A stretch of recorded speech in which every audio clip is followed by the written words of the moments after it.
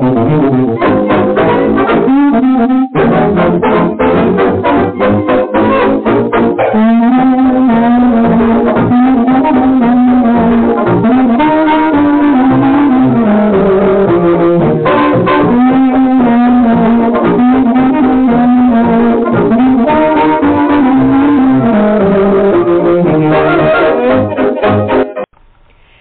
with Sherri is presented by the writers and illustrators of the future. They've been providing a means for new and budding writers to have a chance for their creative efforts to be seen and acknowledged. Chatting with Sherri welcomes back Sandra Bornstein. We're going to talk about her new book, 100 Things to Do in Colorado Before You Die, which is a very interesting and fun book. And we're going to talk about travel and the adventure travel and all the different things that are important about going to new places and exploring new things. It's a really fun chat. Here's Sandra. Hi, Sandy. Welcome back to the show. Hi, Sherri. Thank you for having me. How are you? I'm doing great. It's a beautiful day in sunny Colorado. Well, it's beautiful here, too, except it's windy and cold. Well, I should preface it. It is a little chilly here, and it did snow overnight. But since it's sunny outside and the altitude, a lot of the snow that fell last night is already melted and dissipated. Yeah, I remember that when I lived in the Midwest. It depended on the weather, but there were times it would snow and just melt, and then there were times it would pile up. And you didn't really know which type it was. I wasn't big on watching the news when I was a little girl. I just went by what was happening. I didn't watch the news until I was in my teens. I knew what was happening in the world because my parents made sure we knew, but it was, like the moon and going to the moon and all that stuff. My dad made sure we watched that. Well, it's pretty typical in Colorado if the sun comes out after a snowfall for a good part of it to melt, even when it's chilly out. I think when I was out earlier it was in the 30s, but the sun was bright and the pavement was clean, which is good because I also lived in the Midwest at one point, and oftentimes it took quite a while before you got rid of the snow. You had a lot of black ice and crud and dangerous road conditions. Yeah, I know. And being brought up in California, I didn't actually see snow till we moved to the Midwest. The first time I actually saw snow, we were going from California to the Midwest, and we were in Flagstaff, Arizona, and it snowed. And we were in a hotel. No, we were in a motel. And my brother and I ran out. It's snowing! And my mom's yelling, "No, don't go out, you have a cold." But she couldn't stop us. We both wanted to go into the snow. It was our first snowfall. It was the first time we ever saw snow. That's a big deal for any little kid. I think it's a big deal even for adults. You should see the people that come to University of Colorado Boulder and maybe come from California or come from another warmer climate and see snow for the first time. They get very excited. Oh, yeah. They're not kids anymore because it's something very, very new and different. And I also know that our daughter-in-law that comes from India, the first time she saw snow in the United States, she found it very fascinating, and she was a mature adult when she came here. So I think it's something that's very intriguing the first time you see it. Yeah, I remember I have a friend who came. She lived in an inland state, so in another country, and I can't remember which one. And when she saw the Pacific Ocean, she just couldn't stop staring. It was like, oh my God, it's the real ocean. I go, yeah, it's real. I mean, I'm a water baby. Except for when I lived in the Midwest, I lived in the East Coast and the West Coast, and I always had ocean. So to me, it'd be like you in the snow. You know, it's no big deal. But somebody's never seen it. It's like, I don't know. It's a godly moment, I guess, for them. Kind of cool, though, huh? Yes. Anytime you see anything for the first time, it's kind of a cool thing. Makes you, I think, appreciate life in general. Mm-hmm. The complexity of what is available in different parts of the world. And that's how come I love being a travel writer who's been able to travel all over the place, because it opens my eyes to many things, some of which I've read in books, other things that I was totally unfamiliar with. But there's nothing like seeing something firsthand. You can maybe read about a snowfall, but to actually see a snowfall in person is very different. So that's the joy of traveling, to be able to see as much of the world as you can. Have you ever read about someplace in a book and then been shocked when you saw it? Not in a bad way. It's just, I remember when I went to Europe and I was in England and I was going to Bath, and I had read about baths in Jane Austen and Agatha Christie, and the way they both described it, it's like a little Hamlet.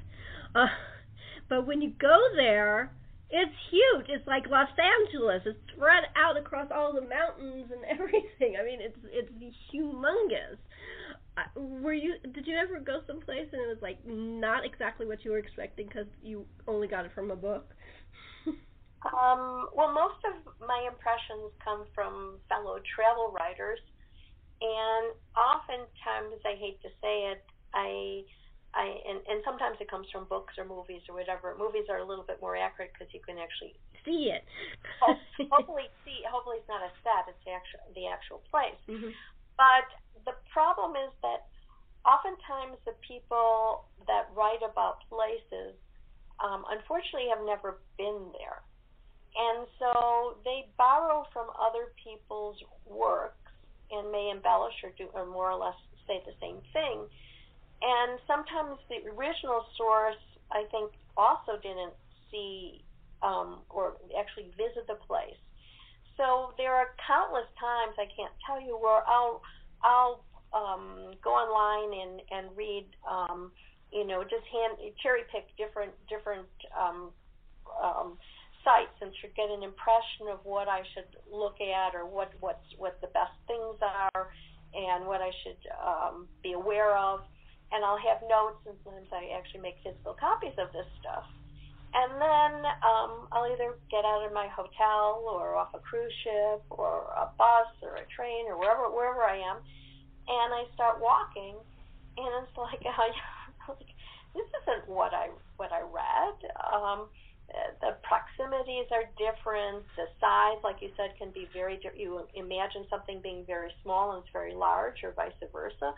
So there's this disconnect, I'd say far too often, between what people write about and what you actually can see and in person. And so early on in my travel writing career, I made an effort, if possible, because sometimes I agree to write stories if they are list stories, so they don't give a whole lot of detail. They're more concise, a few sentences about a place. But if I'm able to expound on an area or do a first-person narrative of a visit, I try really hard to give my readers an overall description so they won't be misled when they get there and realize that there's a disconnect between what's written and what is reality. But it takes time, and it takes taking a lot of notes, and sometimes I don't have the ability to take notes, so I take a lot of crazy pictures. I'll take pictures of the ground. I'll take pictures of just the landscape, just different things, so that when I go back to write about a place, I can remember better the finer details of what I experienced. I take pictures of signs a lot, like where things are, like right. the directional signs. Yeah. I'll take a lot of pictures of signs, so even though pictures now are time-stamped, because many of my pictures are on my phone and I can kind of backtrack and figure out where places are, if I take landmarks or pictures of signs, then I can recall better exactly where I was to retrace my steps. So it's a whole process. I wish I had a better memory, a photographic memory, so I could recall every minor detail, but I don't. So fortunately, my phone comes in very, very handy, because it records a good part of my journey, so I can then look back at the pictures and come up with an accurate depiction of where I was. I like places that have like plaques about who lived there or what happened there, because I would take pictures of all of them so I can remember it. No, I take pictures. Even in a museum, I'll take a lot of pictures of some of the descriptive language, so that I can recall more specifics about inside of museum than, let's say, the museum's website, because I try and avoid, harvesting my material from previously published stuff. I try and get to the finer details of what you hopefully will see if you have a tour of a specific place, and also rely on the help of locals who live there for their insight and their information. Yeah, one place that's got really good stuff. Well, there's several here in LA, but the one I remember was the Field Museum in Chicago. They have a lot of great descriptions that are right by whatever the displays are. Really full and clear. They're not behind the glass. They're in front, so they're not kind of, they don't have that distortion from the glass. I don't like that. There's some museums and places and galleries that will put up a sign about the artist or whoever, or if it's a natural museum, the plant or the animal, but it's behind glass. So when you take a picture of it, it's distorted, and you have to be really careful with the picture you're taking. Have you ever found that? Yeah, and then it depends on how much, when the exhibits were created, how long ago, what type of technology was used. I mean, I've been to old school museums where the descriptions are typed on sheets of paper and then put behind glass, because they're old. There hasn't been enough money to refurbish the museum or update it, and those are sometimes really hard to capture on with a digital image because of the faded typing, as well as the plastic or the glass that you have to shoot through. But some of those museums have some real good gems in them. that you couldn't imagine would be in such a place. But it's all also obviously about money and how many people go to visit that place and how well they're funded as to how well their signage is. And then other places you're kind of surprised because small communities that obviously either had outside funding or had some type of bond issue or something where they were able to get significant funding to create amazing displays and engaging exhibits that interact really well with school-age children. So I never really know what I'm going to come across, when I walk into a museum, because it varies greatly from location to location. Do you go to all different kinds? I love all different kinds of museums. curious. I try and go to museums that give me a flavor of the community. For instance, when we were in Iceland in the summer, I went to a whale museum because I can't remember the name of the place we were at, and probably would have butchered the name anyways. But they had this famous whale museum that we went into, and it was very fascinating because we had been on a whale ship, chasing a whale around the harbor.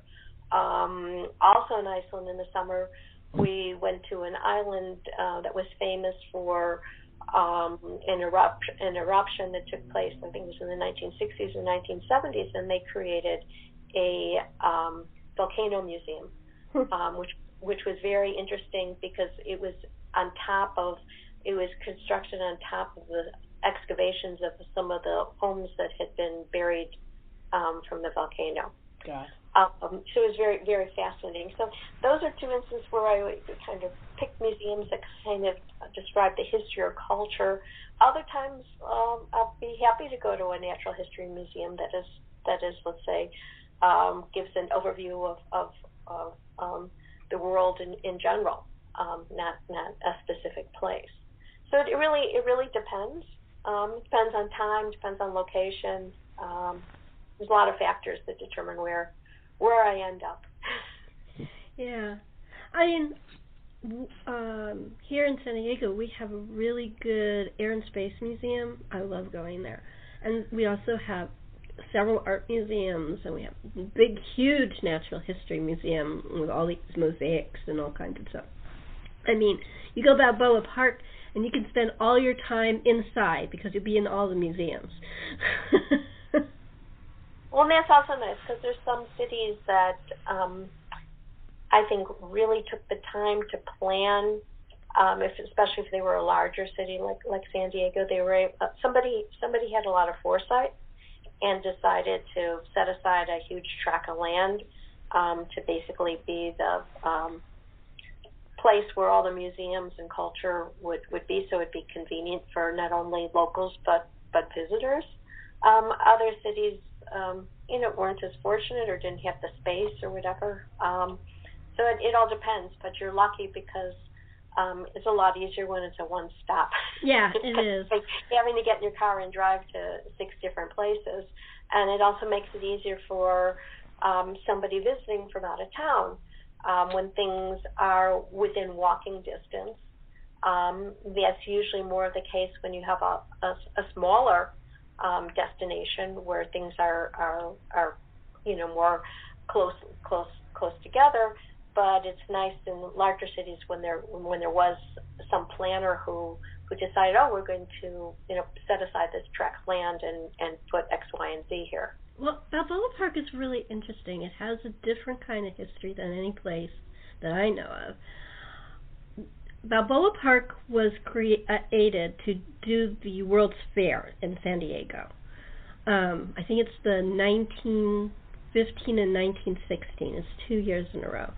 And they created all the facades you still see of buildings from the art museums there and all the different places. But they were facades. They weren't. You couldn't go in them. There were some that you could go in, but it was still made of paper mache. It wasn't real. And then it was like backed up with some concrete so it would stay up. So what happened was, after the 2 World Fairs, people loved it, and the tourists were coming every year. So they decided to keep this basic outline and create the buildings so that they would stay through earthquakes and make them earthquake-proof and all that stuff. And that's when they decide, okay, this one's going to be the Natural History Museum, this is going to be the Art Museum, this is going to be the Science Museum, this will be the Photography Museum. And then they added things to it, like the Space and Air and Space Museum and the old Globe Theater that they created and stuff like that. But it all started from a creation for a park and in fact the zoo, the San Diego Zoo, which is right next to Golden Gate Park, that was part of the World's Fair too. It was like a area with animals, but it also had like I think there was like a nude exhibit and boardwalks and shows and all kinds of interesting things. It's fascinating. If you're go ahead. I know that the location of where the Museum of Science and Industry is in the city of Chicago was a building that was part of the 1893 World's Fair.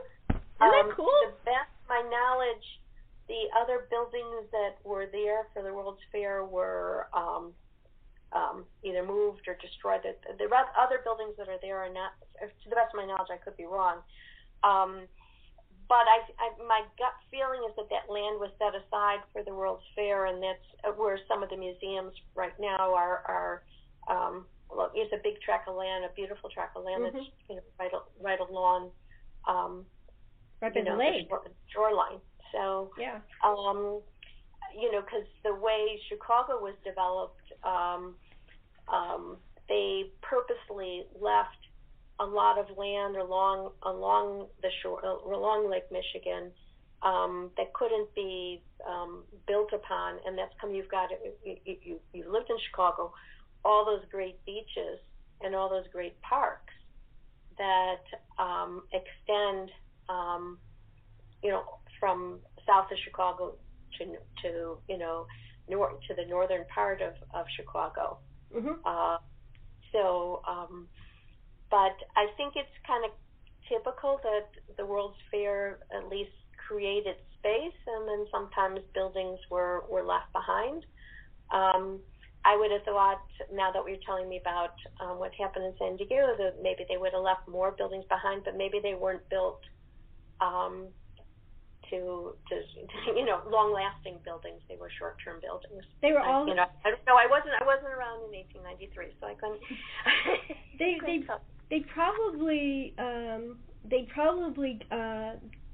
didn't get to them in time, because the architect here was really quick, and our weather is better than in Chicago, so they got to it quick enough that they could save as many of those buildings and make them stable than they probably could in Chicago, because you got winter and you got wind and tornadoes. I do, as a child, remember I did attend the New York World's Fair in the 1960s. I can't tell you exactly what date it was, but it was in the 1960s, and I don't know if any of the I was a small child, so I couldn't even tell you necessarily what I saw. I don't know if any of those buildings, you'd probably have to ask a New Yorker, if any of those buildings that were created for the New York World's Fair survived afterwards. I have no idea, but believe it or not, there was a World's Fair in New York in the 1960s. There's also they called it an expo in Toronto, and we visited Toronto when I was a kid, and that's all museums and stuff like that. So you're right. I think it's something that they do, but I think they have to do it really quick. So especially if there's a lot of temporary buildings, so they don't lose. If they want the look of the buildings that they had, they can't let them deteriorate before they can do it. They have to do it before it deteriorates so they can reconstruct it. Or at least that's what I think. I don't know. I wasn't around either. And actually, I thought of another place. We were in Seville, Spain, in the spring of this year, and there are amazing buildings there that I think dated to some World's Fair or Expo. I don't know what it was. Maybe it was a World's Fair or an Expo in either the 1920s or 1930s. And the architecture, I can tell you, was absolutely beautiful. So I think whenever possible, they try and maintain some of those structures, but I think maybe if they don't have a use for the buildings, or if they're not constructed to withstand time, they probably don't survive. But I guess you could go around the world and find remnants of different World's Fairs. I think that's cool, though. I mean, why not? Why not try to retain all that excitement and beauty? And I think it's a great idea.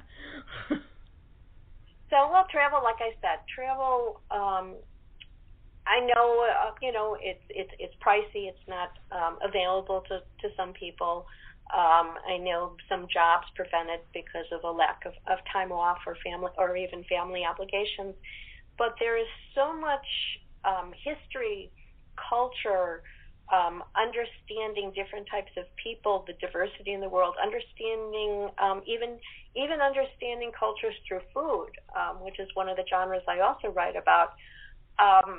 You just learn so much by experiencing personally rather than, let's say, going to a restaurant that's trying to knock off authentic Italian food.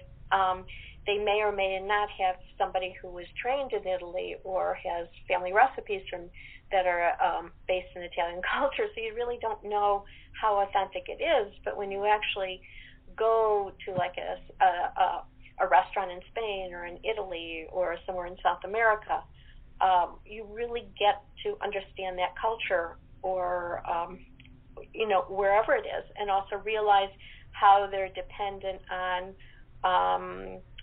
oftentimes what is the recipes are dependent on what was traditionally grown in that area. Obviously, with modern technology, there's great transportation systems, so fruits and vegetables that are not indigenous can be shipped in, or fish can be shipped in if you're inland.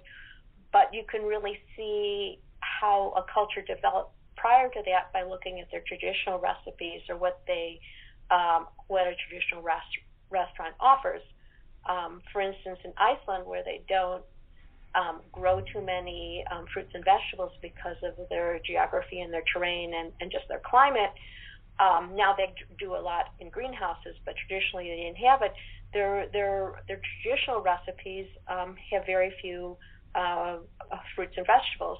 They're very heavy on fish or other forms of protein. It's interesting because I love traveling. I traveled a lot when I was younger, but food was really important to me.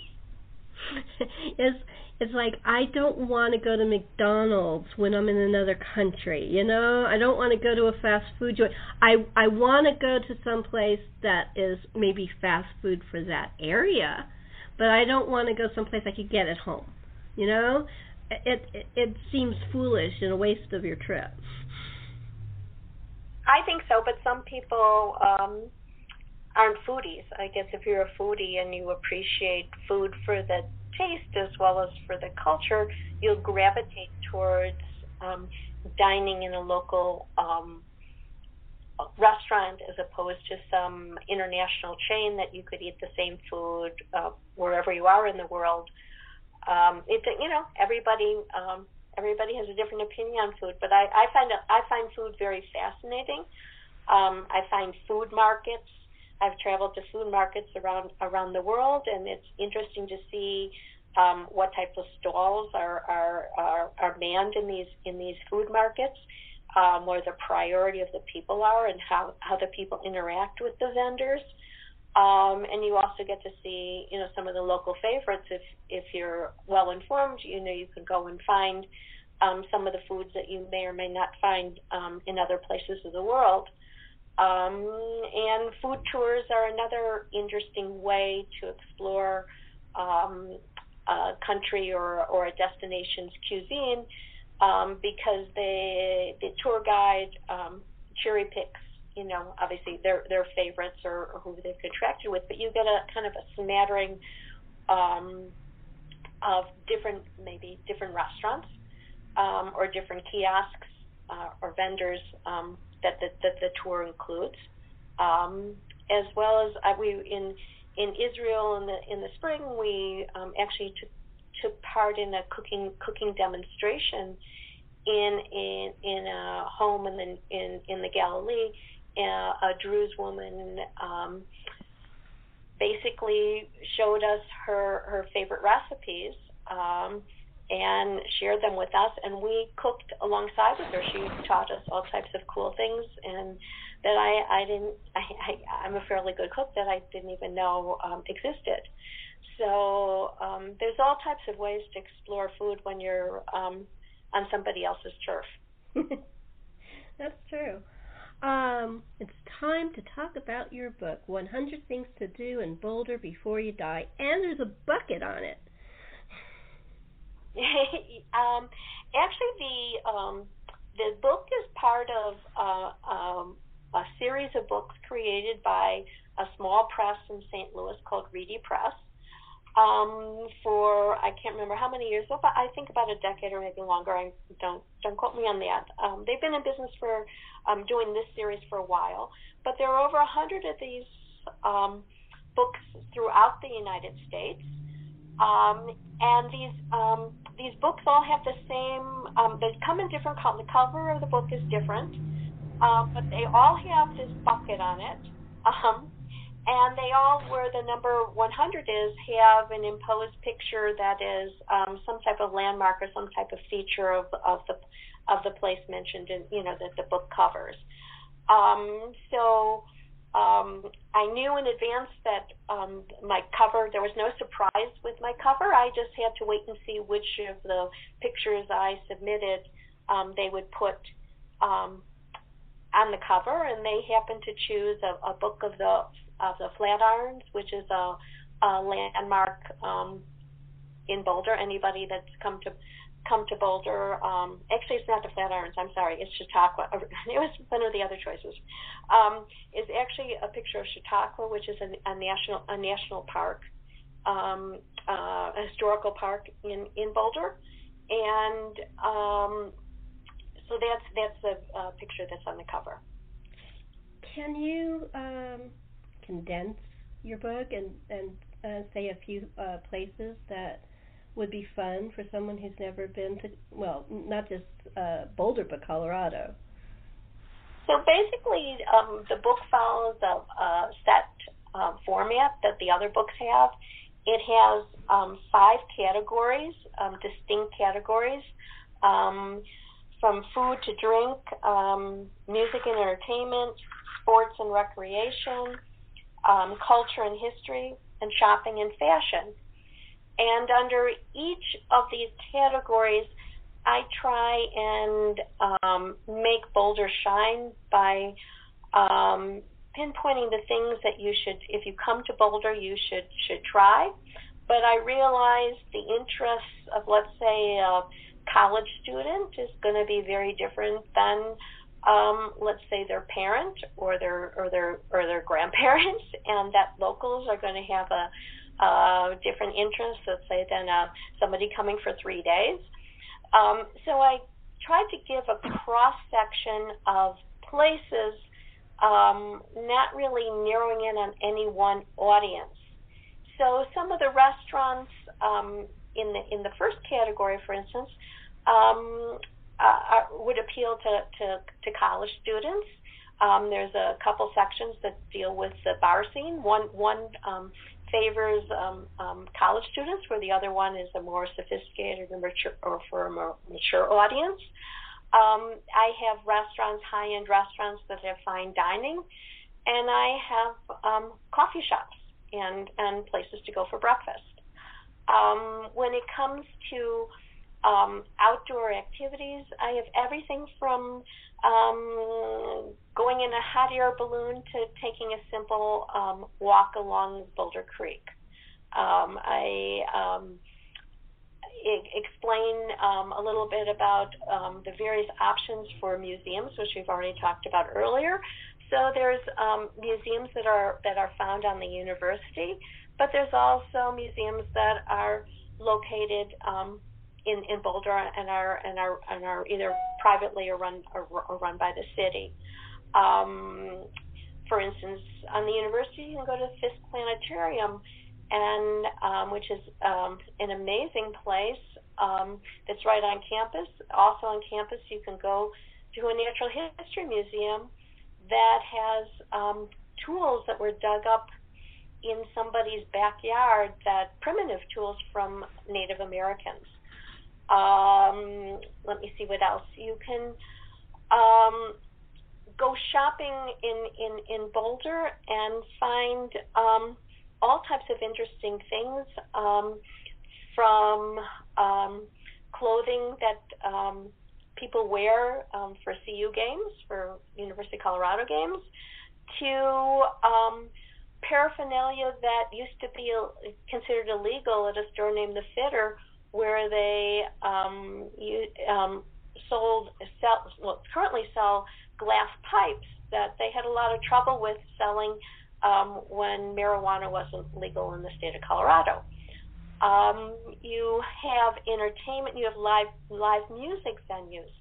I also include about, I think it's 12 places that are not in Boulder but can be taken as day trips for people who are maybe in Boulder for a number of days and want to spend some of the time in the mountains or someplace else.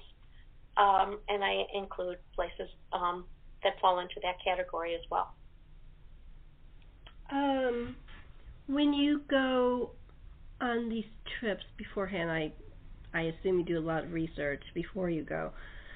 How do you like get your notes set and put it into your phone, or how do you set up for your trip?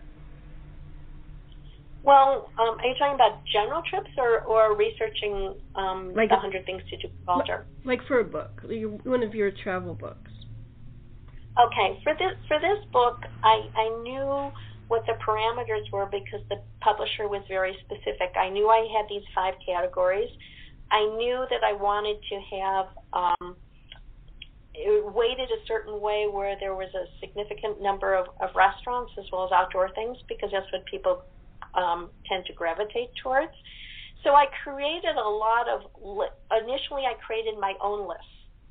And since I went under contract at the very beginning of the pandemic, things became a little dicey because, the lockdowns and the restrictions. There were a lot of places that absolutely closed down. Some were partially closed down. Some it was unclear what they were doing. And there was also the consideration of my safety and my husband's safety. So I reached out to a whole lot of people, both that I knew as well as the people in the downtown Boulder that oversee downtown Boulder. I reached out to visit Boulder. I reached out to a lot of entities that knew a lot more about Boulder than I did. I reached out to family and friends and created a tremendous number of lists, and then put them all into categories. And then I started researching. Some of it was just Google searches, so I could see if these places were actually still in business. And then when I narrowed down my list to what I thought was going to be in the book, I started calling these places to get additional information, emailed others, and when it was safe, I physically went to visit many of these places.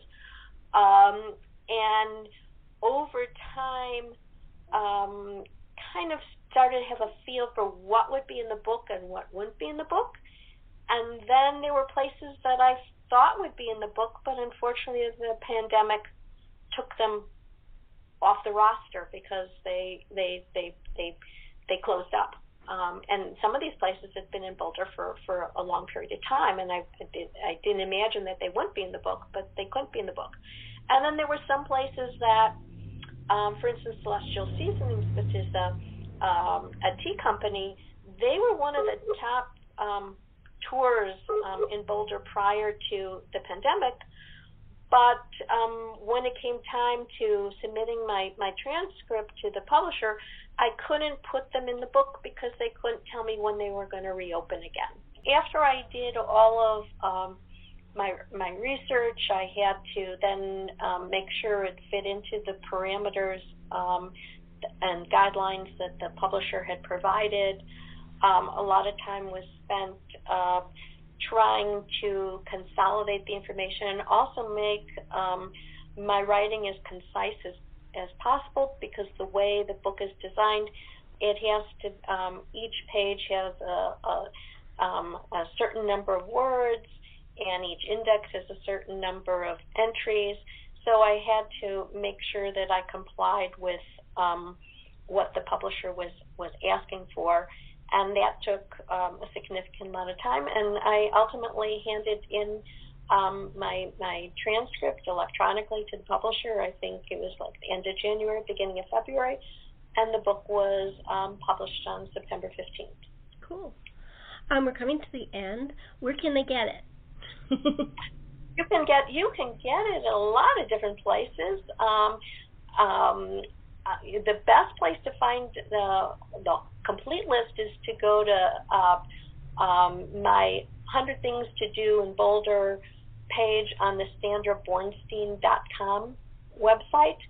On that page, I hope to keep it current of all the places in Boulder where the book is available.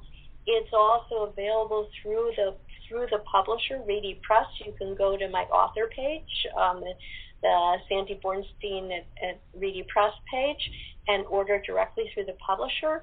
And like everything else in the world, I think just about everything else in the world, it's available on Amazon.com, but it's also available at Barnes and Noble online and in stores, Barnes and Noble stores in and around Boulder. Great. Are you on social media? What social media are you on? And what's your handles? And what's your handles on it? That's very important. My primary, my time is kind of at a premium right now. So while I have an Instagram site, the Traveling Bornsteins is that one. Sandra Bornstein Writer 2 is my Facebook page. Well, I do have accounts with both of those. I'll admit I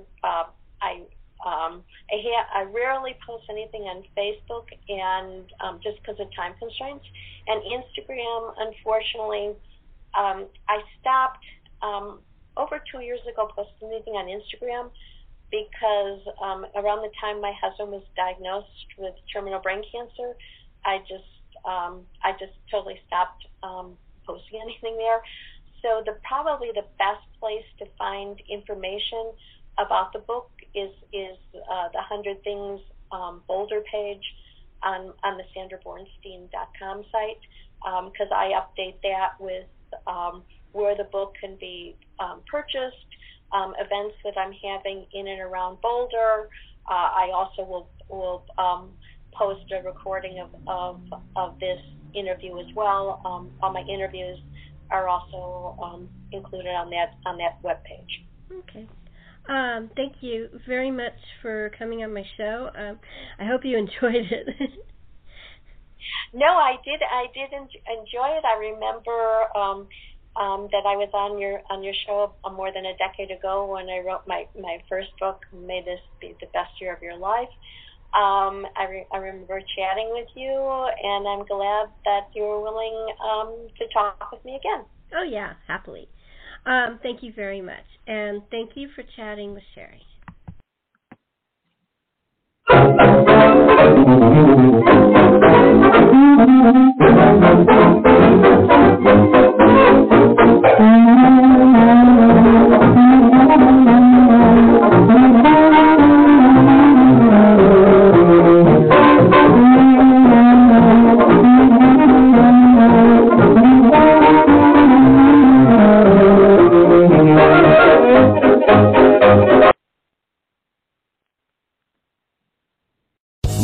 Casino, asking people, what's the weirdest place you've gotten lucky? Lucky? In line at the deli, I guess? Aha, in my dentist's office.